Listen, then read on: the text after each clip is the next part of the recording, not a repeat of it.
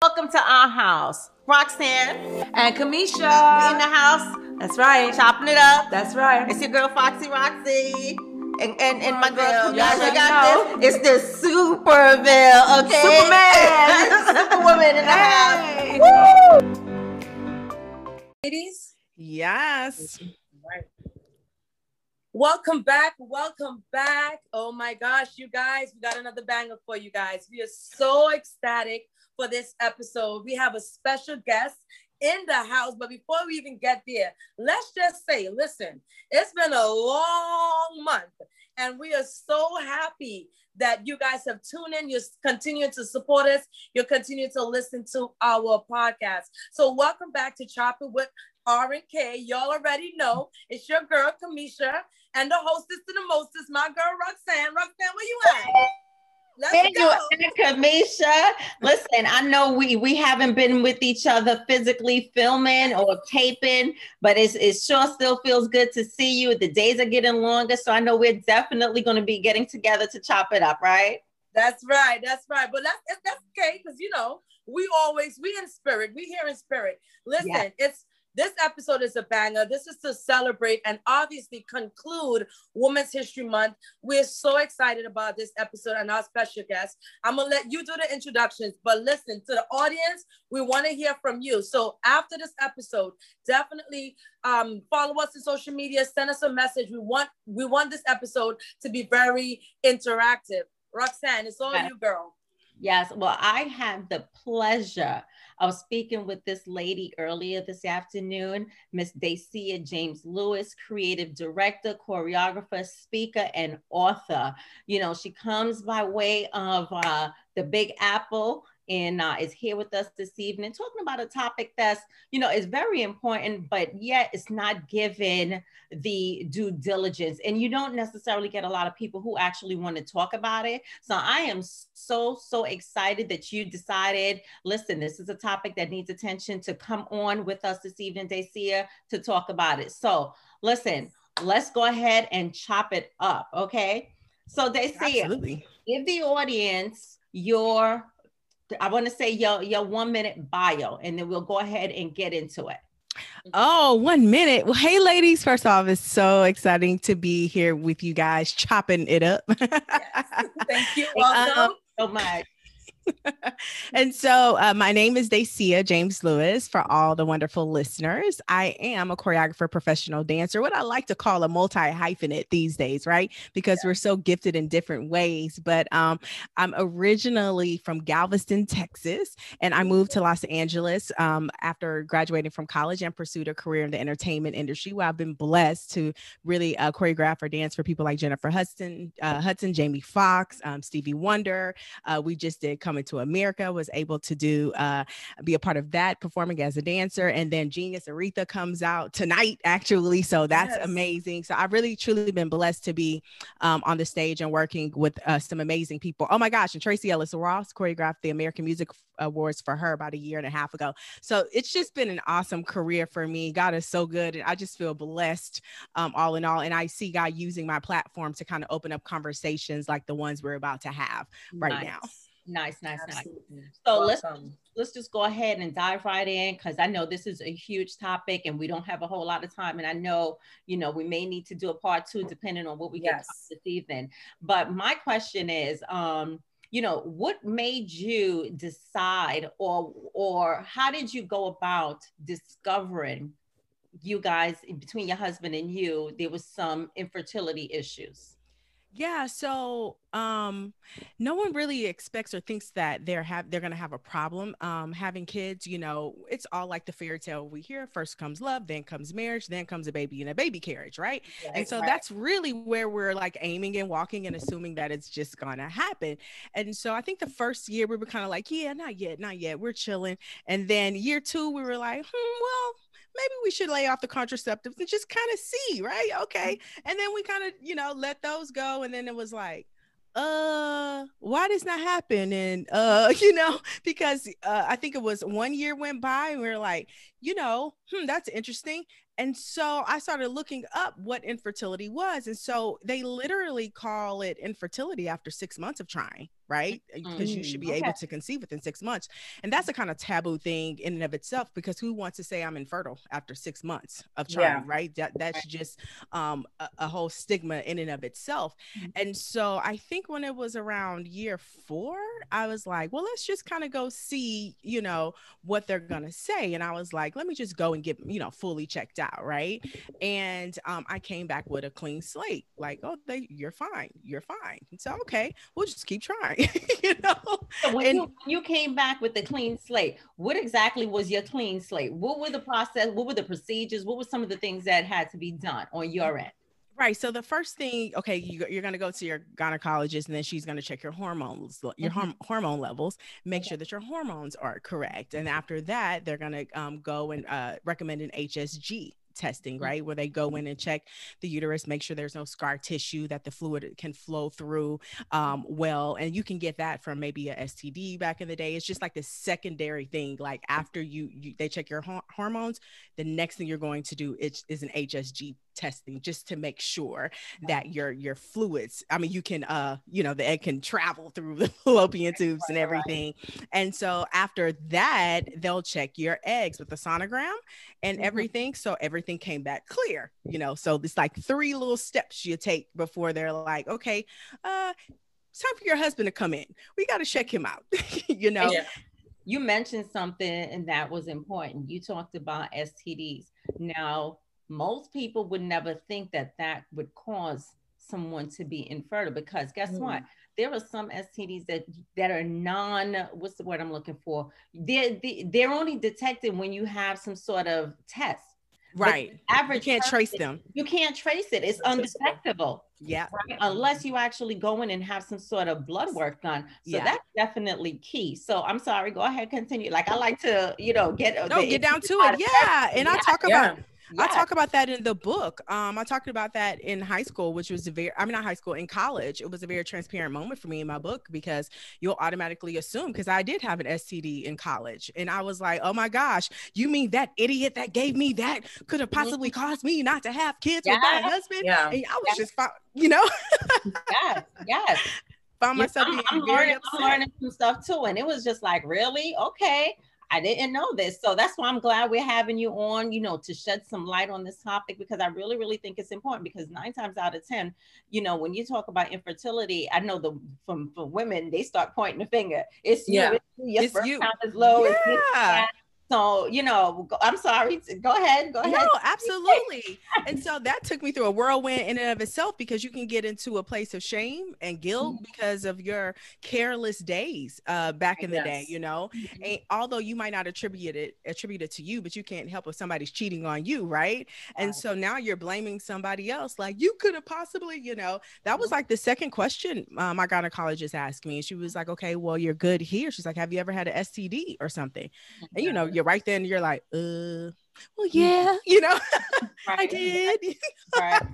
Well, listen, at least you knew, so you knew how to direct that conversation and next step on her end. Because if you didn't know, if a woman doesn't know, then you have to go through all the different, check off points. Right. Okay? Exactly. And that's exactly what it is. It's like a full checklist. And unfortunately, when we think of infertility, although it's like, it could be 1/3 male, 1/3 female, but it's 2/3, and we as society, we automatically assume that it is the female. That's the first thing that we kind of navigate towards, where, well, let me check your eggs. And, all women are like, it might be me, but it takes 2 to tango. Right. And so we both have to be conscious and aware and make sure that we get ourselves checked out. Right. So you said 9 times out of 10 it's the female. I was thinking 9 times out of 10 it was the male. No, I said 9 times out of 10 they think it's the female. Okay. Because I'm like, really? Okay. All right. No, they think it's I'm listening to the expert. Okay. So I'm taking notes. Okay. No, people just assume that it is. I mean, if you take it back to the Bible, it was always the woman woman was barren. They never said the male was barren. And that's right. So it's a stigma thing. We always think it's the women, and men kind of negate, going, because my husband, he's a trooper. I absolutely love him. But when I ask him, and it's in the book, so we're all full and transparent now. But when I asked him originally, I was like, maybe you should get checked. And he's like, I'm a grown, healthy man that works out. I ain't shooting no blanks. And it was so arrogant. All that bass in his voice, right? Right. And I'm like, well, that's a bit prideful and arrogant. That would mean that it's possibly me, Right. And so that's one of the things that we talk about in the book, is that we just assume that it's always the female. We both need to be getting checked, male and female. Yeah, absolutely. Okay. So now you came back with your slate clean. What was that conversation like with your husband? How did you approach him to say, well, hun, this is what my GYN said? So look, that was that straight conversation right there. Cause I was like, sir, they said I'm fine. And she wrote you out a referral for you to go get a sperm analysis test. And that's when he was like, sperm analysis test? I ain't around here shooting no blanks, Right. Okay. And as I'm okay, fine.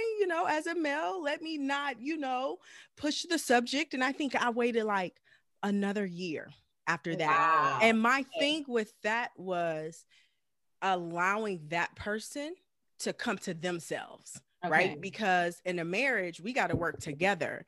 And I could see that my husband was uncomfortable with the conversation. And so my thing was, and being a praying woman, that God had to work something out with my husband. Right.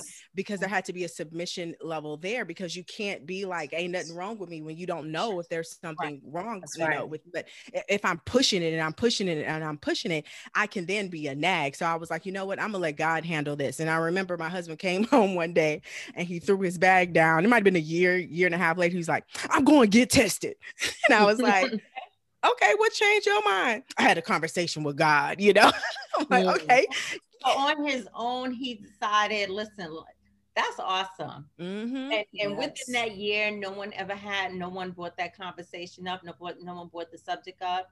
Very gracefully, because this is a very sensitive walk. And my gynecologist told me that off bat. She was like, this is where couples can tend to get into some discord, because you'll start doing the blame game.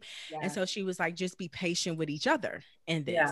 And be sensitive to how each other feels. So we do check-ins, right? So I got to check in with him to make sure he's good. And I had a conversation to make sure that he checks in with me if my cycle comes and I didn't make it, that, we weren't successful this month, and just checking in with me mentally and spiritually, like, how are you handling it, in this season, until we decide what is the route, for us, particularly in this journey.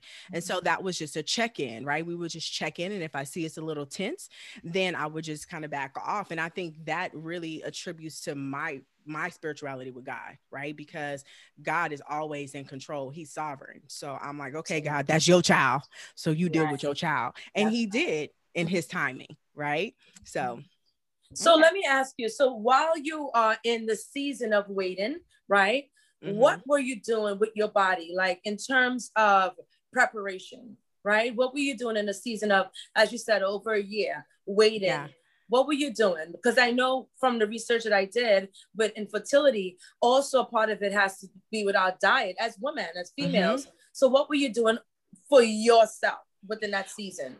Yeah. So I think for me, I knew that your eating was a part of it, right? Just making sure, but not for everybody, right? Because I'm a hardcore, I work out a lot, right? Yeah. And so some people would be like, okay, well, don't work out as much. So that's when all the advice starts to come. But for me, I'm not even gonna lie, I really had to go in the presence of God for my direction, right? Yeah. And start to strip down little things that can help with your sweets, you know what I mean? And I've never been a big drinker, but I started to add more greenery into my diet and make sure that I was getting exercise. But also, which is very important that we might not be aware of, is monitoring your ovulation, because sometimes we don't even know that we're ovulating. That's I like to when I teach my younger girls at church, because we have to have these conversations, I call it the slip. And they're like, what's the slip? I was like, that's when you have that clear mucus that comes, you know, that means you're ovulating, right? And so, of course, for them, it's like, don't have sex, you know, of course. But for us, we have to be mindful. Okay, well, I'm ovulating. Or, you know, I think the important thing is also getting predictor kits. Right. And so you got to know what your body is doing, because we don't necessarily know. It's like sometimes you cramp when your cycle comes, sometimes you don't. Right. Sometimes you know the day it's a 28-day cycle. Sometimes you didn't eat something, or you went on a fast and now it becomes a 25-day cycle. So it's early or it's 2 days late. And so for me, I had to monitor some things. One of the things that God told me I had to lighten up on are starches. And that was just my own personal thing. Like I started to dismantle things for myself. Like, okay, well, I'm eating a lot of this and a lot of that, and I got to my healthiest. But again, I'm a dancer, so I'm always pretty active. So I was like, well, I feel like I eat pretty good and I'm always exercising. But one of the things that they tell you is to be mindful of when you're ovulating, right? Know when you're ovulating, because literally you have a 12-hour chance like to get pregnant. Like it's a 12-hour window, you know, and if the sperm go swim and stay, then boom, you might get it. But if that sperm is like, no, not today, just gonna die off, you know, it might not make it until, you know, that 12-hour window, depending when you're having intercourse, right? And so for me, I think everybody is different. They might tell you, you know, a friend of mine got their a DNA test, right? So they could know the things that their body was allergic to. So my husband did that test as well. So that, you know, he finds out, oh, I can't eat broccoli, or I'm not supposed to eat avocado, or, you know, so I think it's different for everybody. And in some cases it works. And in some cases it still don't work. You like, okay, well, I didn't strip everything from my diet and we still ain't getting pregnant. You know what I mean? So it's very like, it's kind of convoluted in a little bit, in a little way, because everybody has the advice, but everybody's advice is different for every person, because we're all made differently. So what works for one person and their diet and their exercise really might not work for me. Right. So definitely. Yeah. Can you imagine all this stuff to conceive? And this is why they say, you know, we are all winners, because the journey that this poor sperm has to take. They're like, you got to make it happen, because you are a winner. You were able to get fertilized, you know. So, that's something amazing. Like, you know, so many people would have given up. Oh yeah.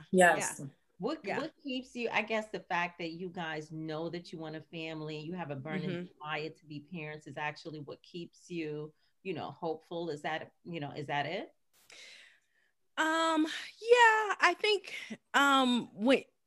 when you look at who or what your purpose is, right? I think someone had to really break it down to me in a sense to where, I mean, we're godparents to so many kids, right? And so I think the hardest time is like, why everybody else want me to be their godmama? Not why we can't have our own, right? But it just really attests to how special you are as a person, and just the purpose and the promises of God in your life. And I know with teaching kids and all of that, I have this one mom say, Dacia, if y'all never have kids, you've impacted so many kids throughout this entire world, like just traveling, that you have done your part, you know? And I think what keeps us hopeful is always the promises of God, right? Because it's as simple as God is sovereign. It's like what you said. It's a miracle. Like to be alive is a miracle. For the sperm to reach an egg and us to come into fruition is a miracle. Whether it is natural, whether it is IUI, or whether it is IVF, God still has the last say, right? Because you have people who've done 10 IVF or 10 IUI cycles, you know, and for those that don't know what that is, IUI is like artificial insemination, where they, you know, take the sperm and put it up, you know, into your uterus. And then IVF is when they take the sperm and the egg and they create an embryo, you know, they, you know, fume it together and then put it back into you. And so that could still not work. People spend thousands and thousands of dollars to do those procedures as well, and it's still not happen. So at the end of the day, it's still God. It's still an overseer who has the right to say yay or nay. Right. And so I think with anything in any waiting season, whatever that waiting season, we got to learn how to wait well, because everything happens in due season. Even if you decide to adopt, do you get what I mean? That still has to be something that God says, okay, whether, you know, somebody decides to give up their child, or, you know, you go with an adoption agency, somebody still has to say yes from the heavens. Right. Absolutely. But you know what, I wanted to segue into what you said about the different procedures and the different steps that folks take in terms of being in conception. Can you speak in terms of that, in terms of, the expense that many of, that route, that if you take that, the expense, and if you have any suggestions for anyone that may be in that predicament right now. Yeah. Okay. So I can only speak for us, because everybody's insurances are different. That's right. And then, the interesting thing is I heard this pastor say, it's interesting, no shade to anybody, that insurances cover some abortions, but they do not cover conceptions, which is really ironic, right?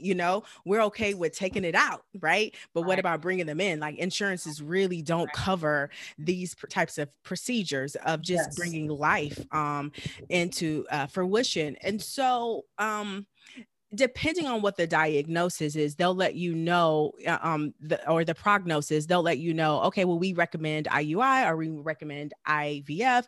Of course, IVF is more expensive. That can start at like the $20,000, literally it is a move. Like, you have to a strategic move. I remember why is it, I don't mean to cut you off, Daisha, but why is it so expensive? I've never understood. Why is it so expensive to do these procedures? I don't get it. Well, you asking the wrong person, because I think it's all racketeering. It's just, I mean, like, why we paid so this much for a root canal or a cavity? I mean, to get contacts, I mean, to get glasses. It's just everything in these types of fields, to me, just are expensive all in all. And maybe it's that they're housing eggs, or that, it's like a surgery. And I think surgeries are just expensive in general. I haven't had any surgeries, thank God, so I really don't know, what they cost, but from my family members having them, they tend to be expensive as well. So this is another type of surgery, and then artificial insemination can be something that from $5,000 to $1,000 per cycle, right? That's $20,000 per cycle that you do. Right. And so like I was telling Roxanne earlier, I can't get nobody advice on that, because I don't know where your pockets are. I don't know how desperate you are, to bring seed into the world. I can only say for me, myself, and that I'm gonna go with God. Right. And so if he want to drop 20K in my pocket for me to do an IVF cycle, then go ahead and drop the 20K. Of course. Your sign, right? What you say? I said, and then you would have gotten your sign that, yes, that's what you need to do. That's the right. Because I always think, just in everything, there's this scripture, y'all, that I really love. And it says, all his ways are pleasant ways and his paths are paths of peace. Right. So for me in this journey, I can only go with God's peace, because if I'm not in God's peace, that means that I'm in anxiety, and God is not a God of anxiety. He is a God of peace. Right. And so if when they recommended IVF, I got up, because it was a virtual appointment. I got up and ran to the bathroom and started crying immediately, which means I'm not in peace with that at the moment. It's invasive, right? And it doesn't mean that it's not the right move for somebody else, or even that it's not the right move for us. It just means it's not the right time for me. Either I haven't gotten the knowledge or the understanding of it, or just the intellect for it to sit and me be okay with it. But if it makes me anxious, then I can't go with it, because I'm no longer going with my peace, right? And so that's really how I recommend. And the only thing that I can recommend for people that are making these types of decisions, you got to go with your peace, period. And if you're okay with spending that money, if you're okay with getting that surgery, if you're okay, like my last doctor said, because we had to get a second opinion, right? Yes, I was about to ask that too. Yeah, we just got a second opinion recently, and she was like, even with IUI, they see, as long as you know you're going in with these expectations, you got to be okay, right? Go in knowing this is the probability. This is what it is, that it can or cannot happen. If you can go in and just have that understanding and that knowing, you can't walk out disappointed. Right. And so I think that it's very, very mindful that we just prepare our minds for certain things, and then just go with your peace. Go with your peace. You can spend a whole bunch of money on that, like you said, Dacia, and nothing happens. And the average person might be saying, well, if I'm going to spend all this money, something needs to happen. But the probability is so small. They're so low. Yeah, I think they gave us even low. like 20 to 30% still. Because my mom was like, y'all, I can help y'all pay. And I said, well, it's 20,000. She said, how much y'all need? How much you need? I said, 20,000. You got it? And she said, I was being funny with it. I was like, you got it? And her eyes got big. She said, like the whole thing you want me to pay? I said, well, you ask. It's 20K. And she was like, well, oh God. I said, that's an expensive grandbaby, huh? It's a lot. I mean, but there are organizations now that's helping couples out with some of the overhead costs. Do you know of any organizations? Yeah. I don't particularly know any organizations offhand. I do know that people do grants. I know that people do GoFundMe. Yes. And I think that's how comfortable you are, right? With letting that information out, because I can't see myself crowdfunding for one. That's just me. But other people are, and they're in that space where they're very free. I think within the past, since I wrote my book, have I truly been free with talking about infertility, let alone go and ask people, for money. But there are organizations for sure that are able to give grants to families, again, but that's a process as well, right? Because somebody still has to have the say that we approve this couple, or, and then it depends on what you're getting paid, right? Just like a student loan, right? It's depend on what they think your overhead looks like and whether or not you can afford it, so I still think there's several measures that you have to take to even walk into that aspect, but to each his own, but they are available.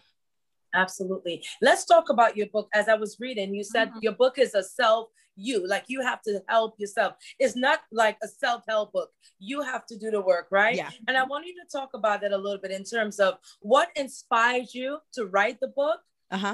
And has it been cathartic? Cathartic, excuse me.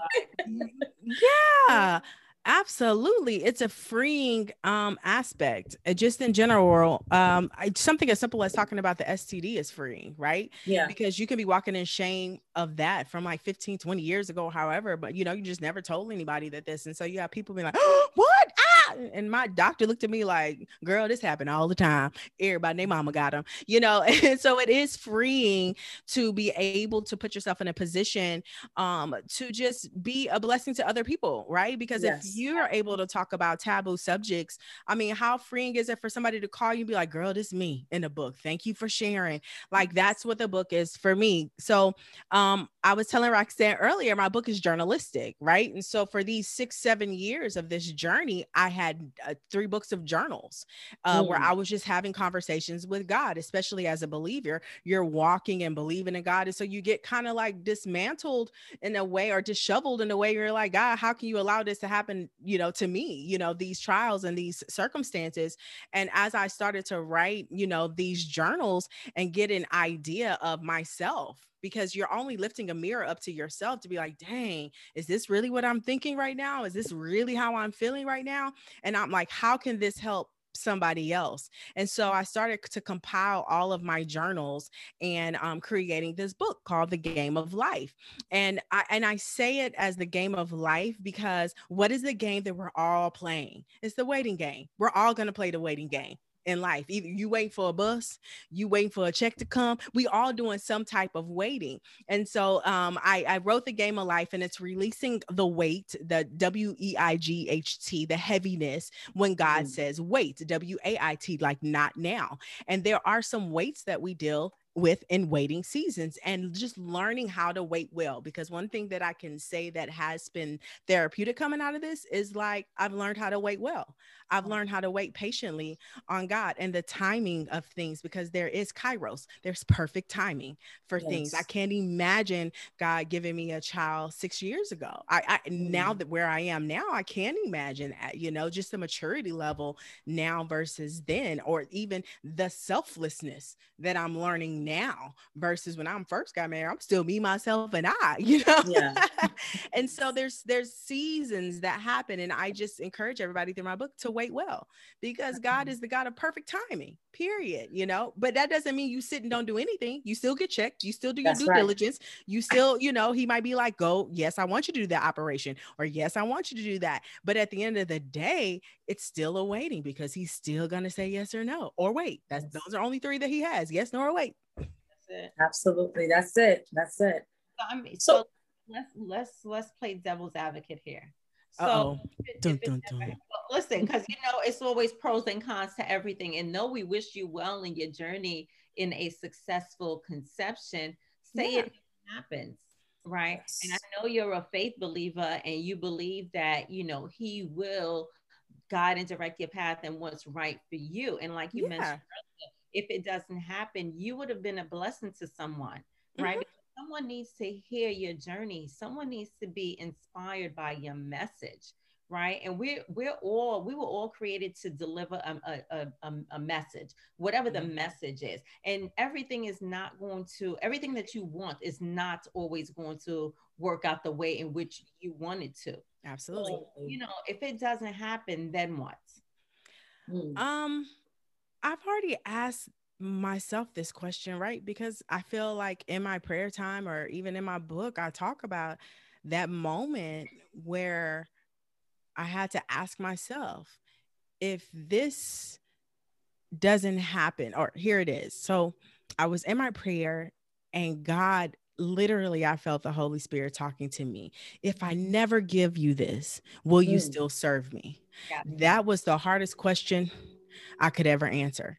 And it Mhm. took me some months to answer that question because I really had to go back and say, what is the purpose for you being on here in this earth? Right? Is it just to get married and to have kids? No, it's to spread the gospel. It's to be a blessing to other people whether you are my seed or somebody else's seed.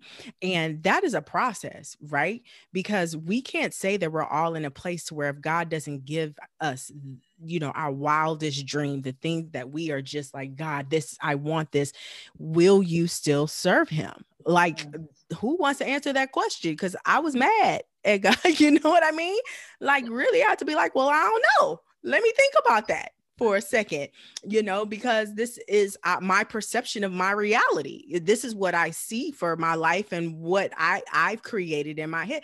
But then there's nothing compared to what God has for you, right? Because all the people that'll be freed at just the platform of just sharing, hey, this might not have happened for you, but did something else happen for you? Did God have a different plan for you? Because we all want his plan, right? And so I Yes. think for me, I'm okay with as long as I'm with my master, my savior that is walking with me and giving me direction on who to touch, who to pray for, who to give a word to. Although there's something about having that desire, right? Because God Yes. says that I will give you your heart's desires, but who gave you those desires? God gave you those desires. So for me, I don't feel like he'd ever give me a desire that he won't bring to pass.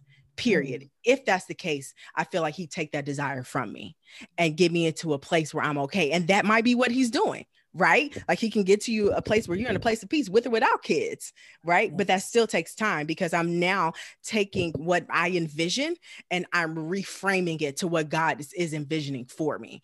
And then that's still me killing my flesh to my own desires, and letting them manifest into his desires. And I feel like, oh, that's when the transformation has, when it's no longer about us and it's about him.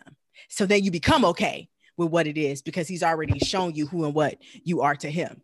So Your belief level is so, up there, that I can't believe that he would not give his child, one of his children, what you desire so earnestly for. yeah. You're serving him and you are being a blessing to someone else, to many women out there, who have walked this path. And, Yes. like you and I had discussed earlier, I have three girls. Mm-hmm. And my husband, when I met my husband, he didn't have any kids. And I didn't want to have any children after I had my two children with a prior relationship. And so my husband and I, he wanted two kids. And I was like, God, let it be twins because I do not want to get pregnant twice. That part. Right. So it never happened. I had one single child. So he has one daughter. So Right. on by and he started nagging me again about, listen, I want a son. I want a son. I'm like, oh Lord, here we go again. Yeah. So not for nothing, but we had gone down because we had, we've been married now, I think about I want to say 9 years, 8 to 9 years at this particular juncture. Mm-hmm. Probably not nine, probably about 7 or 8, I should say. And he's contemplating, oh, I want to have a son. So it's like, listen, I am not trying to go down that road again, but my husband, he is. Let's see what happens, okay? Yeah. And lo and behold, we was not conceiving. So I was like, well, let's go and see what's going on. So lo and behold, when we had gone down to the infertility doctor and they told us all, the options, yada yada. And I went and got tested first. My husband went to the nephrologist and we're going and everything is, and it came back that my left fallopian tube was blocked. Mm. And it was like, really? So in my head, I'm like, okay, so the left is blocked. So what's going on with the With the right? right, huh? Right. It only take one. It only takes one side. We don't need the both. And I don't know. I think we just kind of dropped the ball because it wasn't so much of a pressing issue for me. But I can really relate to some of what you were saying because here it is. I'm like, well, damn, you mean I'm like barren? I can't have kids. Like, and I don't. We really didn't do a thorough, detail as to why I was not able to conceive on the right side. Because clearly, my right tube is viable. Mm. So, I just say that because I could certainly relate to, this conversation and how that can feel, even though Yeah. I've already had kids, Yeah. to be with someone who wants children and you can't give that person what they want, you Yeah, start questioning yourself. It Oh really yeah. absolutely. and And your purpose, what is life really about? If God talks about being fruitful and multiplying, why you can't bring seed on the earth. It may I don't know about you, Dacia, but it was even though I had kids already, right? You could still have that same feeling like, well, what's the purpose? Yeah. What then? Because things like this can ruin marriages. yes. Yeah. Yeah. Absolutely. Yeah. You talked about the blame game. You Yeah. understand? And clearly, sometimes you have people when they've been trying to conceive for so long and they can't conceive, they split up because one Yeah. Mm-hmm. is a huge expense. It is It's a huge expense, and you definitely Yes. have to be in a financial position to take to, that on. Now, absolutely. tried several cycles and it doesn't work, and then you guys start bickering, and then you separate, and then the other person winds up meeting someone else, and then they conceive. It happens all the time. It All the happens all the time. time. Yes. And so I wanted to ask Deja, not to cut you off, Roxanne, but I wanted to ask Deja about that because you spoke about you know, your you spoke about your relationship with God. Mm-hmm. And I wanted to ask you about that for couples that are struggling because your faith and it shows here that it's so strong. But how is that with your husband? Is the path the same? And I don't know if you can answer that or not. But like Roxanne said, this is a topic that really splits couples. Mm-hmm. So how do you guys have those conversations, or how do you know how he's truly feeling? Well, men are difficult in general, Yes. right? Because women, we talk about it. We have conversations, Yes. even if it's with your best friends. Oh my gosh, we got to talk about the rules of engagement of that part, because that is another part, the conversation part, right? Yes. The actual talking about it. But regarding the what's the word I'm looking for? The comfortable, being comfortable talking to your best friend as a female, like that comes natural for us. Like, Right. sis, let me tell you what's going on, just to kind of get off your chest. But men don't necessarily talk like that, right? And so I think for my husband, he could internalize a lot of it. And I think for men, it can feel a bit more discouraging to not be able, to conceive, especially in the time frame that you desire. So for most people, it, like we talked about it, the women tend to be, or we tend to think that it's the woman. But in our particular situation, they had diagnosed my husband with male factor infertility. And so that, of course, was definitely a bummer, and for I have to say for us, because we had suffered a miscarriage about 2 years ago, man, my husband is a trooper. You know, I think what holds us together is our faith, because he's just as strong as well, you know, like his conversations are with God, you know, and he's like, okay, well, you give me the wisdom, what should I, you know, to be able to come home and be like, I had a talk with God, I'm going to get tested, right? That attests to his relationship with God. And I think that that's important, because sometimes what happens is you'll have people that are just not talking about it, you know, period. And then that's when you get bitter and resentment. And one of the things that I talk about is the book is like, when my husband was delaying going to get checked, I could see that resentment was building, right? Because I had already had what they say is a clean bill, right? A clean health bill. So it's like, bruh, if you don't go get checked, bruh, like, you know, it's been year 3, like, go, like, what, you know what I mean? And so I think it also has to be how you communicate within your marriage, because of course God is the head, but we got a lot of believers who believe in for kids and it don't happen and they still get divorced, right? Yeah. And so I think it's how you communicate with each other and being honest. Like, I'm feeling this type of way. I'm feeling this type of way. And therapy helps, right? I have a therapist, you know, that I can kind of talk it out with, where she's like, okay, well, you're creating a story in your head, Dacia. You can't create a story in your head, you know, because it's not really true. The narration isn't true, right? And so then you're like, well, sis, well, hold on. But she's being honest about how we start to make assumptions about how the other person feel, what they're thinking, that it's not important to them, but they haven't communicated that to us. They could very well be navigating how they are supposed to get through the situation as well. And so what I did was encourage my husband to get people that he could be transparent with.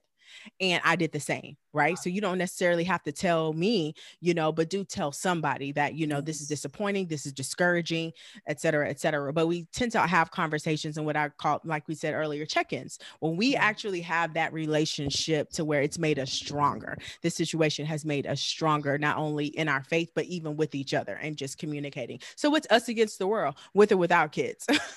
That's a beautiful thing. All for it. I definitely see that, you know, you guys have a strong bond, a strong relationship, and that's awesome, you know, that your husband is on board and he too has a relationship with God, because it's so important. So important. Awesome conversation. I loved it. I mean, I can go on because I'm like a sponge. I love to learn different things. Yes. And you definitely were engaging. You know, if nothing else, I'm definitely going to support the book. So just thank you. Just give another plug to the book if you don't mind, Dacia. We'll go ahead and wrap it up. Yeah, absolutely. So I actually have it here, so y'all will see you and talk. I'll show it and talk about it. So the book is called The Game of Life: Releasing the Weight When God Says Wait. And it is our particular story, or what I like to call just a waiting season, because you don't have to necessarily be going through fertility struggles to relate to the book, because we all have different waiting seasons, right? And so it's really, really, really a good read. Like, I'm not even lying because I'm the author, but you know, I heard I'm a little funny, y'all, just a little bit. So I added just a little bit, right? So I add a little comedic vibe in there, and that's where, you know, we're talking about just the rules of engagement that's in there. And so what it also does is just teaches us how to have conscious conversations, so we're not going around here asking people questions like, when you having kids? Well, ma'am, I had a miscarriage yesterday. How many of you not, you know, read the room? You know what I mean? Don't ask me my age, you know. Hey, when you having kids? Haven't had it. Y'all have kids? You know, how old are you? 38. Oh, what you waiting on, sis? Nope, that's not the question. Oh my gosh. And so, when you get married, get married. And so what I do is, for people that even are struggling with fertility, or even if you're in a waiting season, I say, buy the book and then tell them to turn straight to the rules of engagement. And then they'll stop asking you those questions, right? So I just encourage everybody to buy it. It's available where books are sold: Amazon, Walmart, Barnes and Noble. And then, you can follow me on Instagram at Dacia James, DACIA JAMES, probably on all platforms. It's the same thing. Awesome. Awesome. Phenomenal conversation. I love your spirit, Dacia. I mean, you could be one of my girlfriends in my head. We could just be chopping it up, right? Yeah, Yes. we are, man. I look forward to Yes. coming back. Y'all are cool. Y'all are fun. I love it. Thank you. I just want to say thank you for this amazing conversation. Like, you know, when Roxanne and I spoke about talking about this particular episode, I wasn't knowledgeable, but you provided a great perspective, a faithful perspective. And I really want to thank you. That.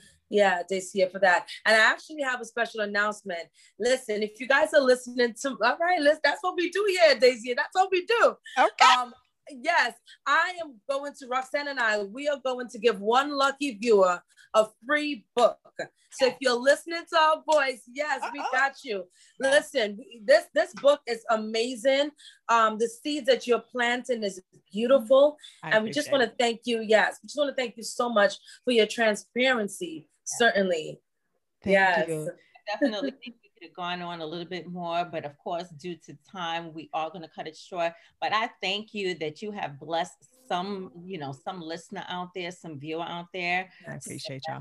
And of course, we are definitely going to support the book and give one of our lucky subscribers the book. So guys, chopping it up with R&K. Don't forget to check us out on all social media platforms. Like us, share, view, comment. We definitely read the comments, and we're always interested to keeping you guys engaged. So until next time, chopping it up from your girl R&K. Dacia, we want to thank you once again. Don't be a stranger. Feel free to come back on and discuss your many different venues that you have going on. So absolutely. So much, guys. It's Thank you. A pleasure. Have a fabulous evening on purpose. That's right. Bye, guys. Thank you.